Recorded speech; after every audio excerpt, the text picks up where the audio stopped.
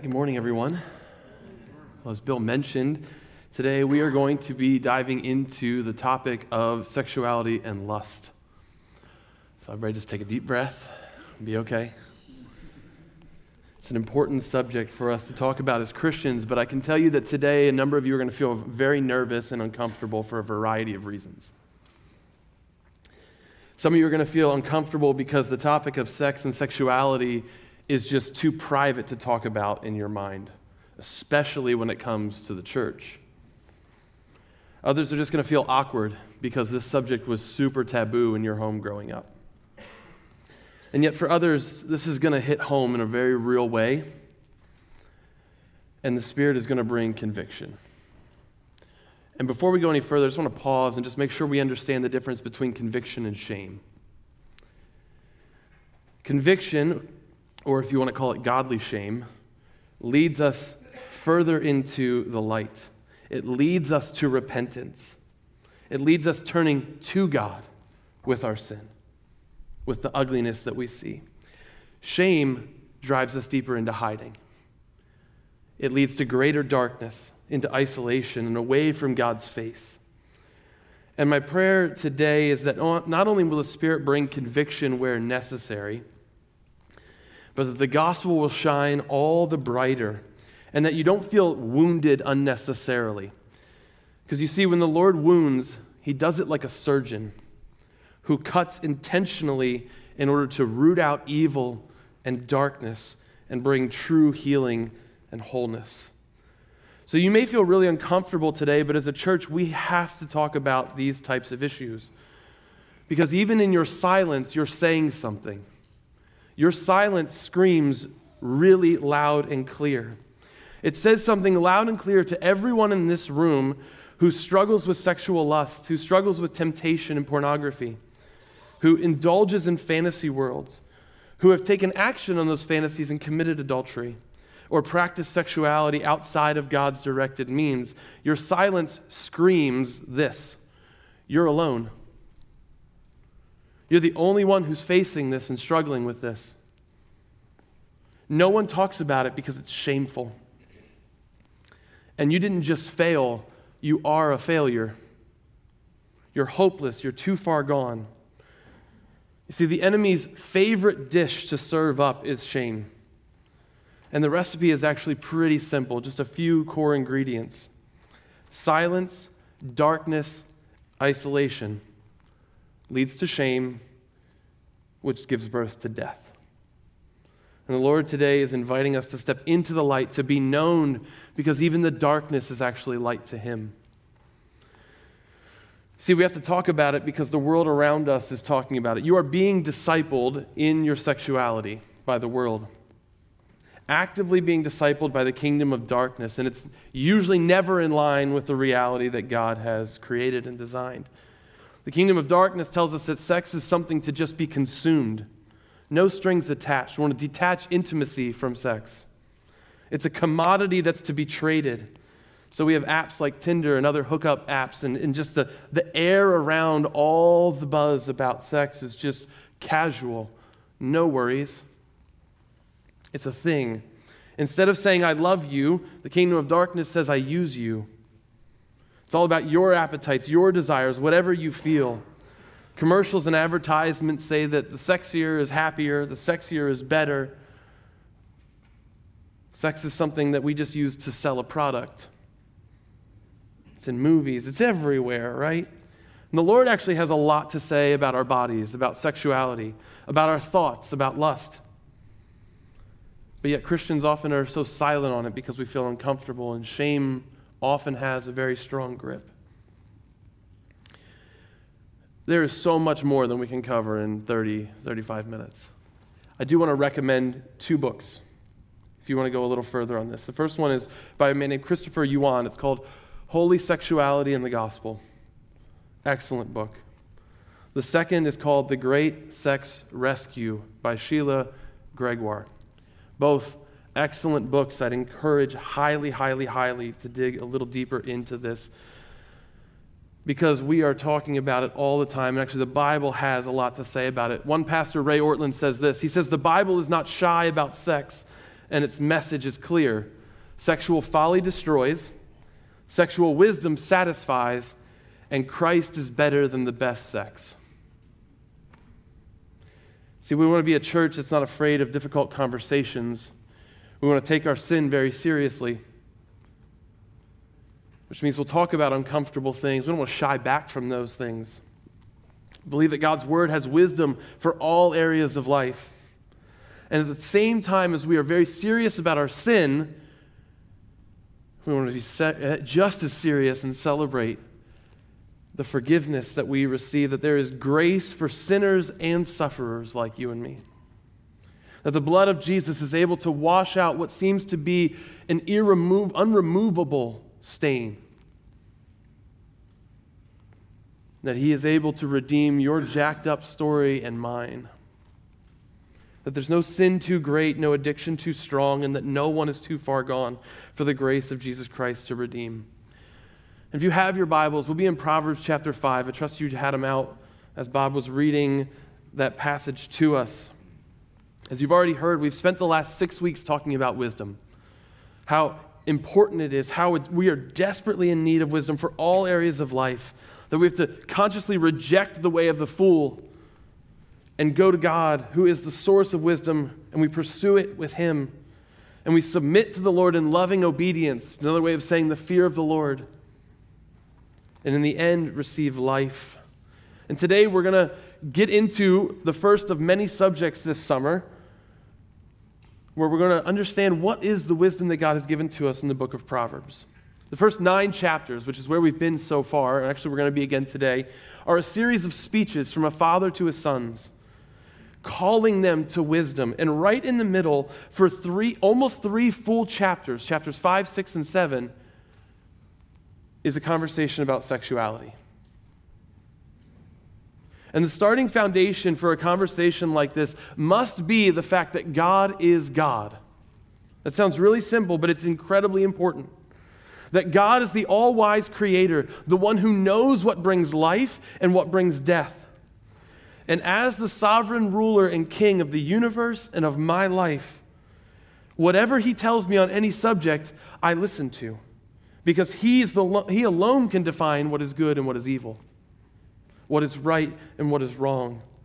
And I trust that in his wisdom, he has given boundaries that are not meant to limit my joy, but actually for my flourishing, for your flourishing. We see this in other areas. If you were to flip over to chapter 6, verses 27 and 28, you get this in a different metaphor. He says this, "Can a man scoop fire into his lap without his clothes being burned? Can a man walk on hot coals without his feet being scorched?" And the answer to that is no. Fire has boundaries. We understand that.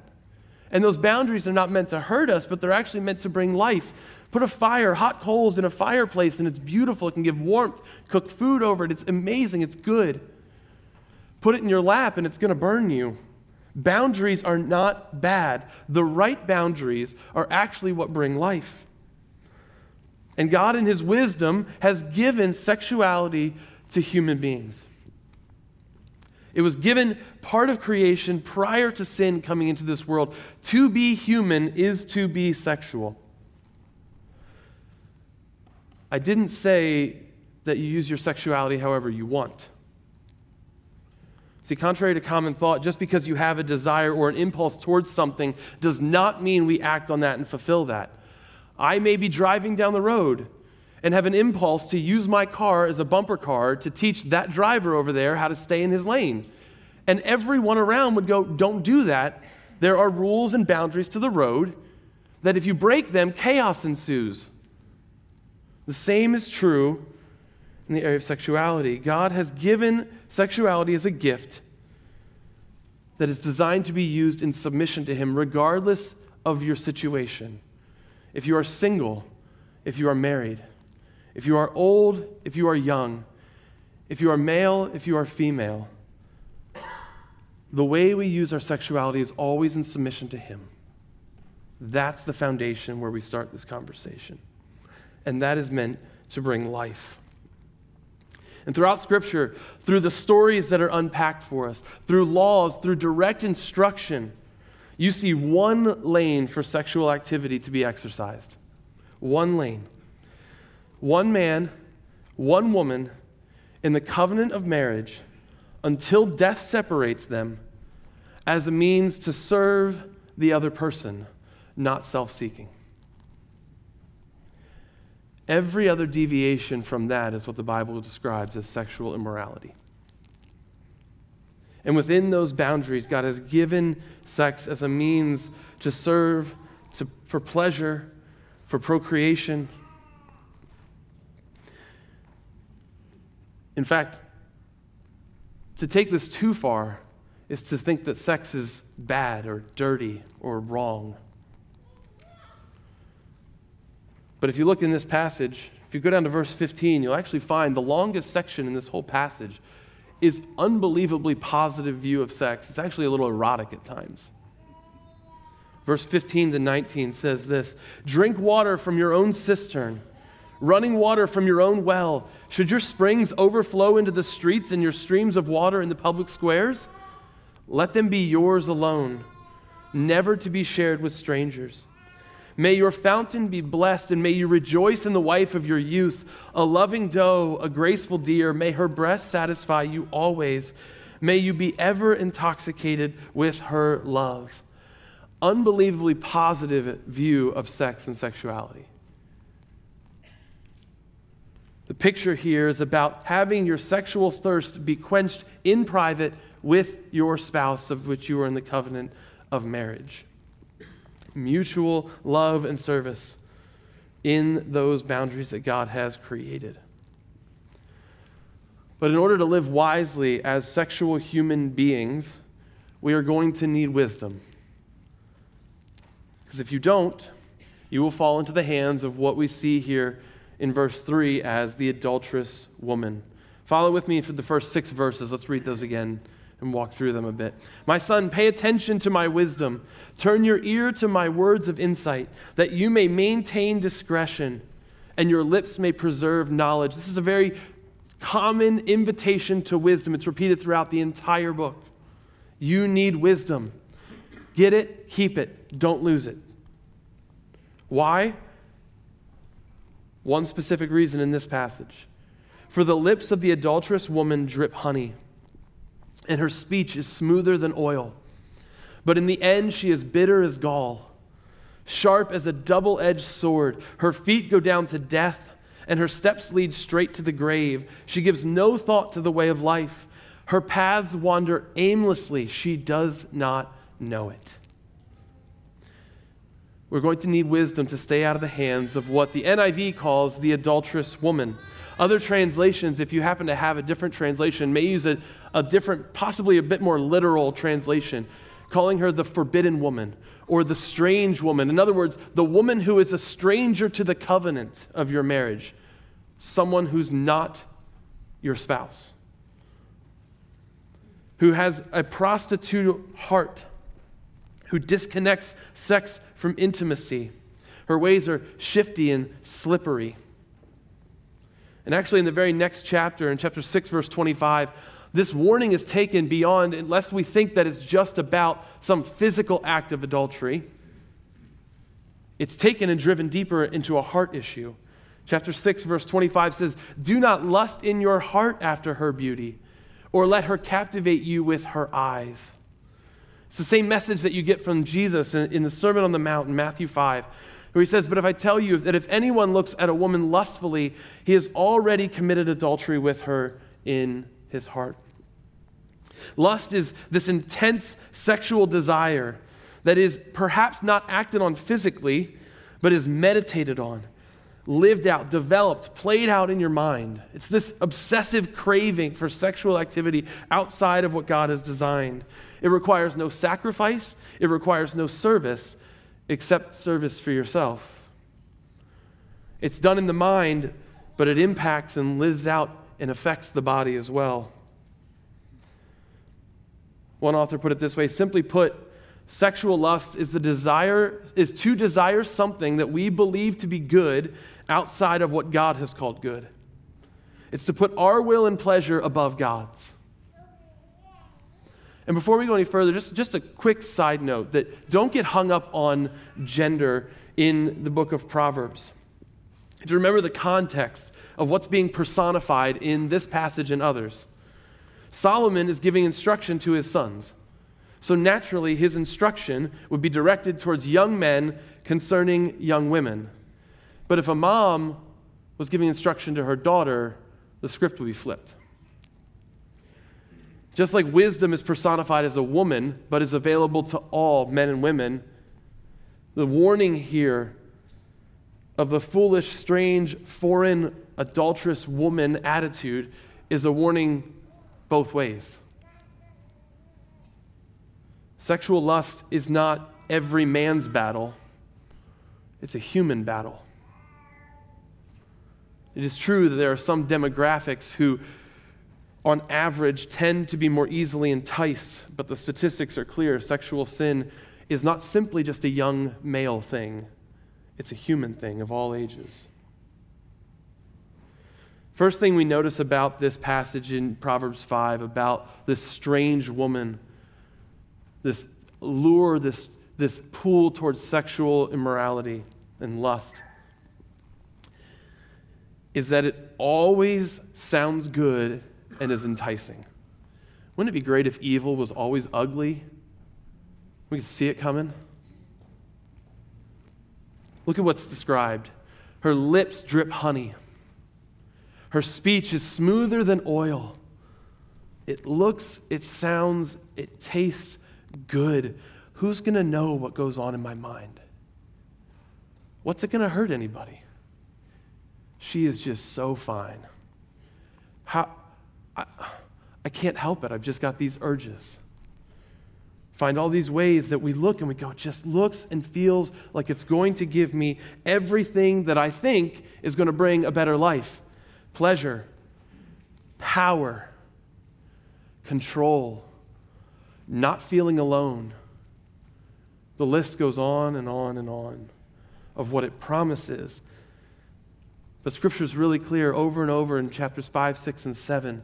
There's only one end. And it's not the promise that it makes. It leads to death. Sexual immorality and lust is like bitter honey. It reminds me of vanilla extract. I don't know if you as a kid ever had someone, bake or cook with vanilla extract. I don't care if you're a kid or an adult. I smell that as an adult, and I think that's got to taste good. Like, it just smells so good until I tasted it. And you realize it's exactly what sin is. It's exactly what sexual immorality is. It's exactly what lust is. It promises a sweetness. It promises to satisfy. It promises to taste good. And then it's about enough to make you sick inside when you taste it. It doesn't lead to what it promises. Sin always leads with the promise of short-term pleasure while ignoring the long-term costs. That's just its MO. It doesn't promise you, hey, this is going to ruin your life. In the long run, it says it's going to feel good for a couple seconds. Presents the short-term pleasures. You can forget all that hard stuff. Just be here. Gives you control. Life's hard and crazy. You have some control in life here. You're the king. You're the queen. But it can't deliver. It only ruins, empties, brings death, not life, and we know it. So, where does Solomon take this? Where does the Father take this then? Verses 7 and 8. Now then, my sons, listen to me. You can almost hear him pleading. Do not turn aside from what I say. Keep to a path far from her. Do not go near the door of her house. Keep away, he says to his sons. And he goes on in the following verses and gives 3 reasons. And I'm pretty sure he could have kept going with more reasons. He says, you will lose your honor and your dignity. And everyone who wrestles with sexual lust and temptation knows that that's true. He goes on in verse 10 to talk about how you're actually going to benefit someone else, and it's not going to be yourself. Someone else is going to profit. And it's usually big corporate America that's going to benefit from it. It's not you. There's no benefit for you in the end. In fact, verses 11 to 14 give a very clear picture of what the end of indulging in sexual immorality is, and it's the word regret. It's the word regret. No one has left an affair. No one has left being discovered of their lust that they have indulged in for years and thought, great choice, I'm glad I did that. It's always regret. It's always regret. We can't have a conversation about lust and sexual temptation and not specifically talk about the real pandemic in our country. And it's not COVID. It's pornography. Pornography is the primary fuel for lust in our day. The statistics are so unbelievably high that I just assume every person in this room has been exposed to pornography, and the vast majority of us have either have in our past or are currently actively and intentionally pursuing it on a regular basis. What used to take effort to find some pornographic magazine is now simply 2 clicks away, thanks to the internet, at any time. The porn industry is an insanely profitable industry. It is more profitable than Major League Baseball, National Football League, and professional basketball combined. And those are the kings of our culture. It's a multi-billion-dollar industry, global industry in which America is the primary consumer. Statistics say that 90% of children between 8 and 16 have viewed pornography online. And it actually targets 9 to 12-year-olds because it knows that if it can hook the young early, they'll have a lifelong consumer. The average age of exposure to pornography was 11, and I was younger.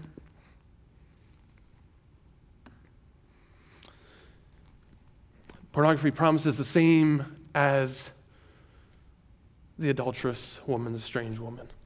It promises pleasure, to escape from your challenges of your difficult marriage, of your difficult work, of your life that's boring. It gives you control over something when all of life is out of control.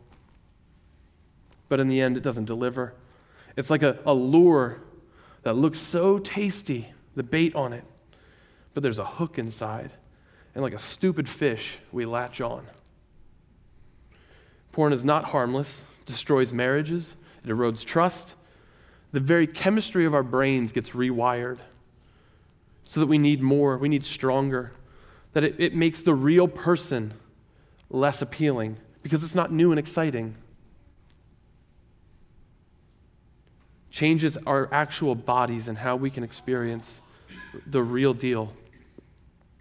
It changes I love you into I use you. It's the largest driving force behind the global sex trafficking. It promotes violence, as 90% of all pornographic movies have violent, aggressive actions. It teaches us to objectify others. It turns us into consumers instead of servants. I can keep going. I won't. If you turn over with me to Proverbs chapter 7, we're going to get the same warning, but we're actually going to get it in a story form. Because in Proverbs 7, what we see is the father tells a story to his sons. I'm going to kind of skip down through, so please don't be confused if I jump. I'm not going to read the whole passage, but I'm going to jump through some pieces. He says, verse 6, "At the window of my house I looked down through the lattice, and I saw among the simple, I noticed among the young men, a youth who had no sense. He was going down the street near her corner, walking along in the direction of her house at twilight, as the day was fading, as the dark of night set in." And you kind of pause and notice that it doesn't say that this person is actively looking for it, does it? Not looking for the adulterous woman. Just naive.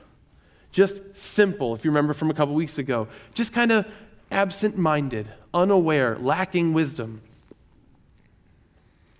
But lust came looking for him, and he was unprepared, caught off guard. Verse 10, "Then out came a woman to meet him, dressed like a prostitute with crafty intent.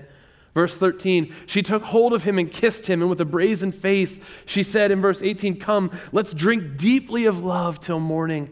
Let's enjoy ourselves with love. My husband's away. No one's going to know." In verse 21, with persuasive words, she led him astray, and she seduced him with her smooth talk, and all at once he followed her like an ox going to the slaughter, little knowing it will cost him his life. 26 and 27, many are the victims she has brought down, her slain a mighty throng. Her house is a highway to the grave, leading down to the chambers of death. And many of us know this story far too well because it's a description of us.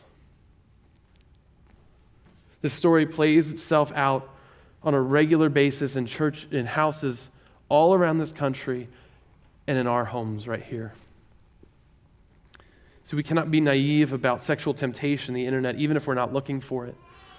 You've probably had that experience. You're flipping through the channels and something catches your eye that you just weren't ready for, and all of a sudden that desire is there.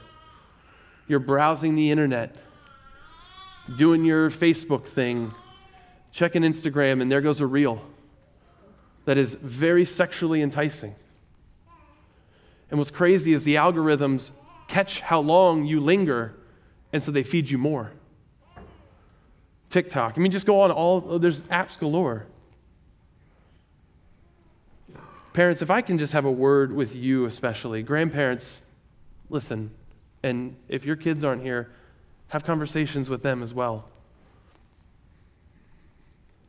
Be wise in what you hand to your kid. See, before we put kids behind the wheel of a car, we make them go through all sorts of training and testing.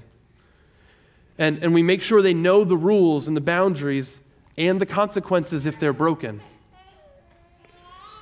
And yet we turn and we hand a 10-year-old a smartphone, which is unprotected and unfiltered. And to me, I just don't understand how that works. See, the call of Proverbs 5 is to keep to a path far from her. And as parents, we actually have that responsibility to help our kids in that area, not be this naive young man. I'm not anti-cell phones. I have a smartphone. I just left it down there. But our family rule, and it's not about age, is that I don't need unfiltered internet access. And I don't actually think any of us do. Years ago, Jolie and I invested in filtering every device and phone that comes into our home. There's amazing software out there these days. Stuff like Bark, Covenant Eyes, Net Nanny. Even your Apple and Android devices have parental controls. I'm not naive to think that solves the problem. But I do think it's a piece of wisdom to say, how do we protect ourselves? How do we protect our kids from being that naive, simple? Be wise about when you give your kids a phone or a device. Be willing to be that parent who is just so mean because you're the only kid in their whole school who doesn't have a smartphone. Are you willing to be that parent to love and care for your kid? Maybe as a family, you need to have family devices about where they belong, how devices and things don't need to go in the bedrooms in private, where things are kept in common areas, where you keep those rules then yourself, by the way. Your kids will see if you don't. Do your homework on the latest apps. Set bedtimes for your devices. But above all, have conversations about it. Don't ask, how long can I put off this sex talk? But think, how soon, at an age-appropriate level, can I begin to equip my kids to know the truth about God's definition of good and evil? How soon can I have conversations about the beauty of their bodies and of the gift of sexuality at age-appropriate levels and how to filter out the messages of the kingdom of darkness? Help your kids know what to do when, not if, but when they're exposed to pornography. And prepare yourself for that conversation when it comes. At the right age, open up about your own struggles. The point is, keep to a path far from her. Adults, this isn't just about our kids. What do you need to do as a step of faith in order to keep far from the path of sexual sin? What major adjustments in your habits, with your devices, with your thoughts, do you need to make, even putting filtering software on your own devices if necessary? See, the strange woman will look and feel good, but a seduction leads to death. Two things I think that'll be really helpful for us as well. Those are respect and intimacy. Respect. Just curious if you would, that person that becomes the object of your lust, if that was your sister or your brother, would you think that? Would you consider mulling over that way about your son or your daughter? How would things change if we actually saw the former objects of our lust as human beings who are made in the image of God, worthy of respect and honor, even if they don't give it to themselves? Refuse to treat them as objects of sexual gratification. Second word, intimacy. You see, here's what sin does. Sin has always done this from the very beginning. Sin always takes something that is good and beautiful and twists it. Evil is not actually a thing. What evil does is like a parasite, latches onto something good that God has given and turns it inward for selfish use. That's what sin always is. It just a mutating, a destroying, a twisting of something good. And sexual immorality and lust are no different. Because underneath the fruit of lust is a really good thing. It's called the desire for intimacy. See, you are not created for sex.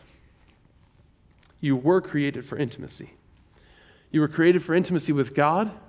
You were created for intimacy at appropriate levels with one another. And intimacy is far greater than sex. Within the right confines, sex can be a means of deepening intimacy between a husband and a wife in the covenant of marriage alone. Intimacy is emotional. It's relational. It's so much more than just sexuality. And so if that is the desire of your heart that is masking itself or limited as lust, as just some appetite, as if you were just an animal, then be reminded that in those moments, what you're actually longing for is intimacy, is to know and to be known. So the real question is, how do you grow in that intimacy with Christ? And how do you grow in even non-sexual intimacy with others? It's what your body, what your soul is looking for. See, at the end of that story that was told in Proverbs 7, we find this line: "Many are the victims that she has brought down. Her slain are a mighty throng." And I know that sitting here in this room, you're thinking, many of you, I'm in that group. I'm in that group. I've been enticed. I've been seduced. I've been hooked. I didn't go looking for it, but now I do. I'm like a fish. I took the bait, and I feel like I'm just on that highway to death. I'm addicted sexually, and I'm so discouraged, and I'm so ashamed. The solution for your lust is actually not sex. If you're single, the answer is not go get married. And if you're married, the answer is not go have more sex with your spouse. Because we're not replacing the adulterous woman with your wife or your husband. All you'll do is end up with a lustful marriage, and we have far too many of those marriages already in our church.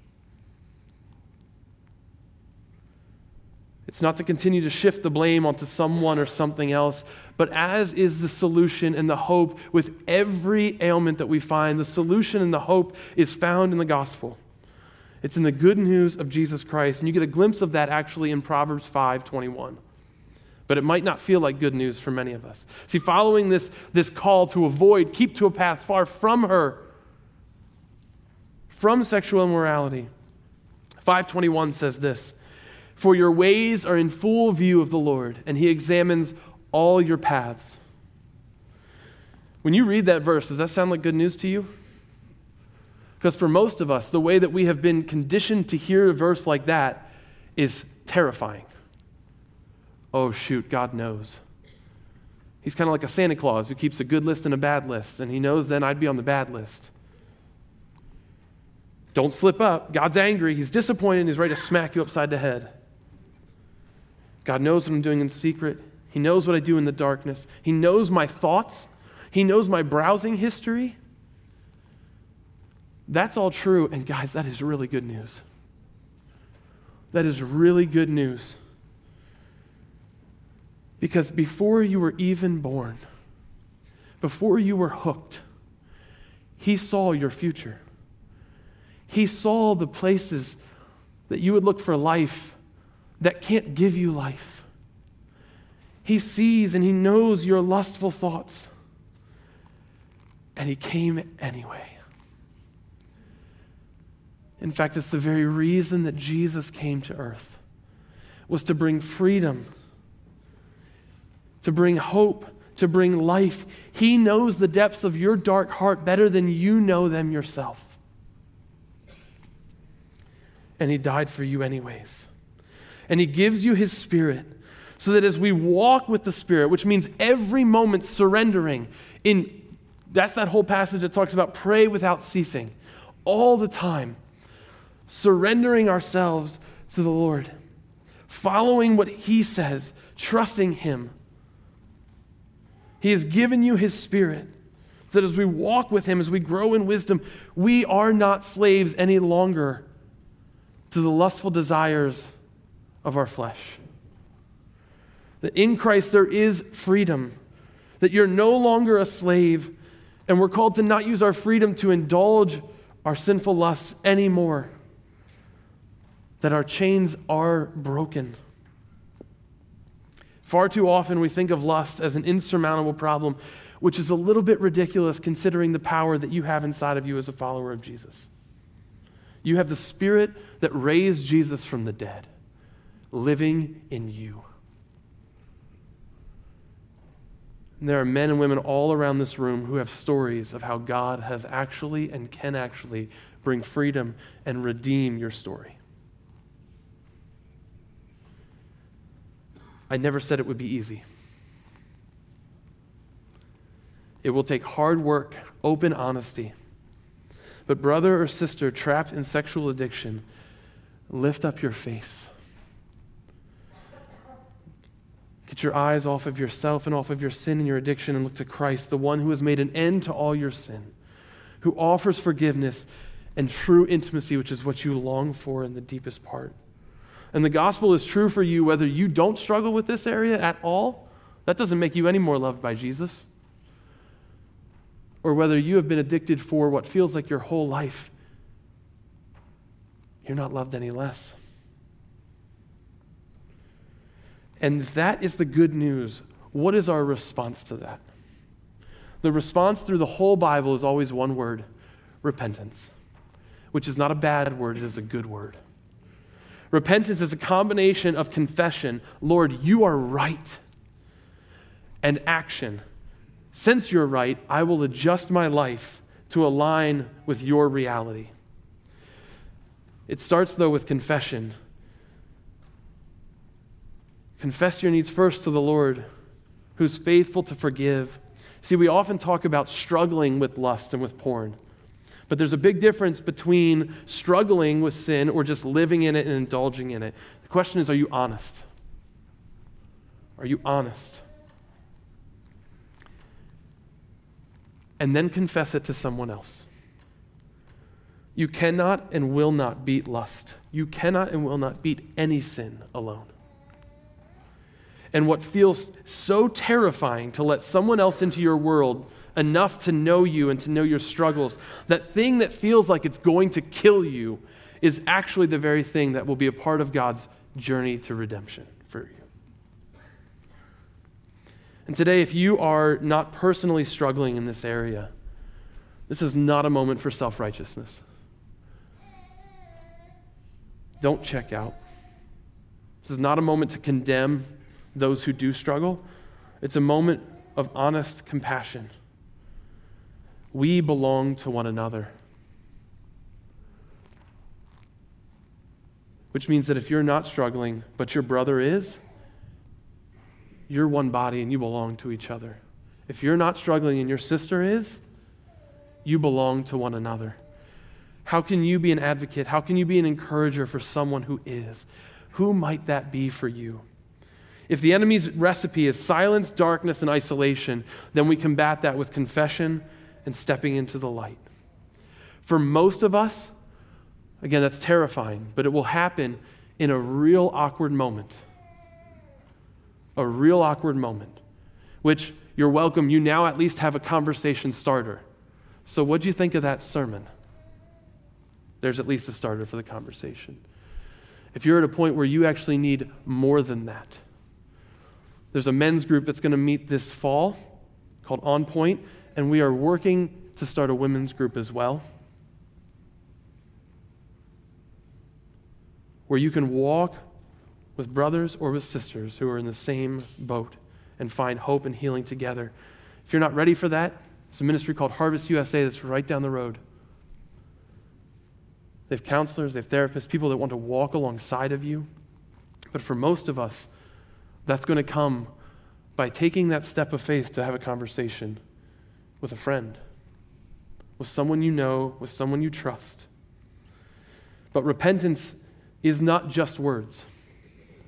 Repentance is words paired with the submission of your life.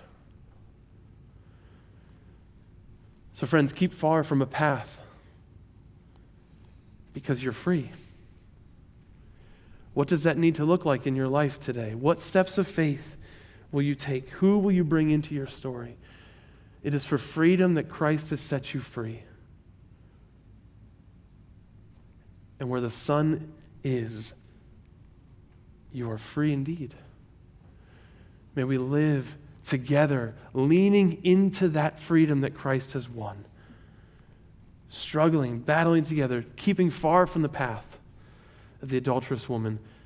But we need wisdom for that. Let's go to the Lord for that together. Father, the pool of sexual temptation and lust, the promises, they do taste like honey sometimes, but it's bitter. It looks like it'll make my life better, but it actually leads to death. Father, on our own we are weak, but you, for those of us who are looking to Jesus, trusting in your death and your resurrection and your soon return, we are not alone. You have given us your Spirit, and Spirit, would you empower us? Would you give us the courage, the honesty with ourselves and the honesty with someone else, and would you help us walk in that freedom so that we don't gratify the lusts of the flesh, our sinful desires. And we're not alone because you have given us one another. Lord, it is scary to think about talking to someone else. But Lord, give us the courage to do so. Not because you're wanting to hold out on us, but because on the other side of that, on the other side of what feels like death, is resurrection. And Jesus, you're going to come back one day, and you're going to fix all this.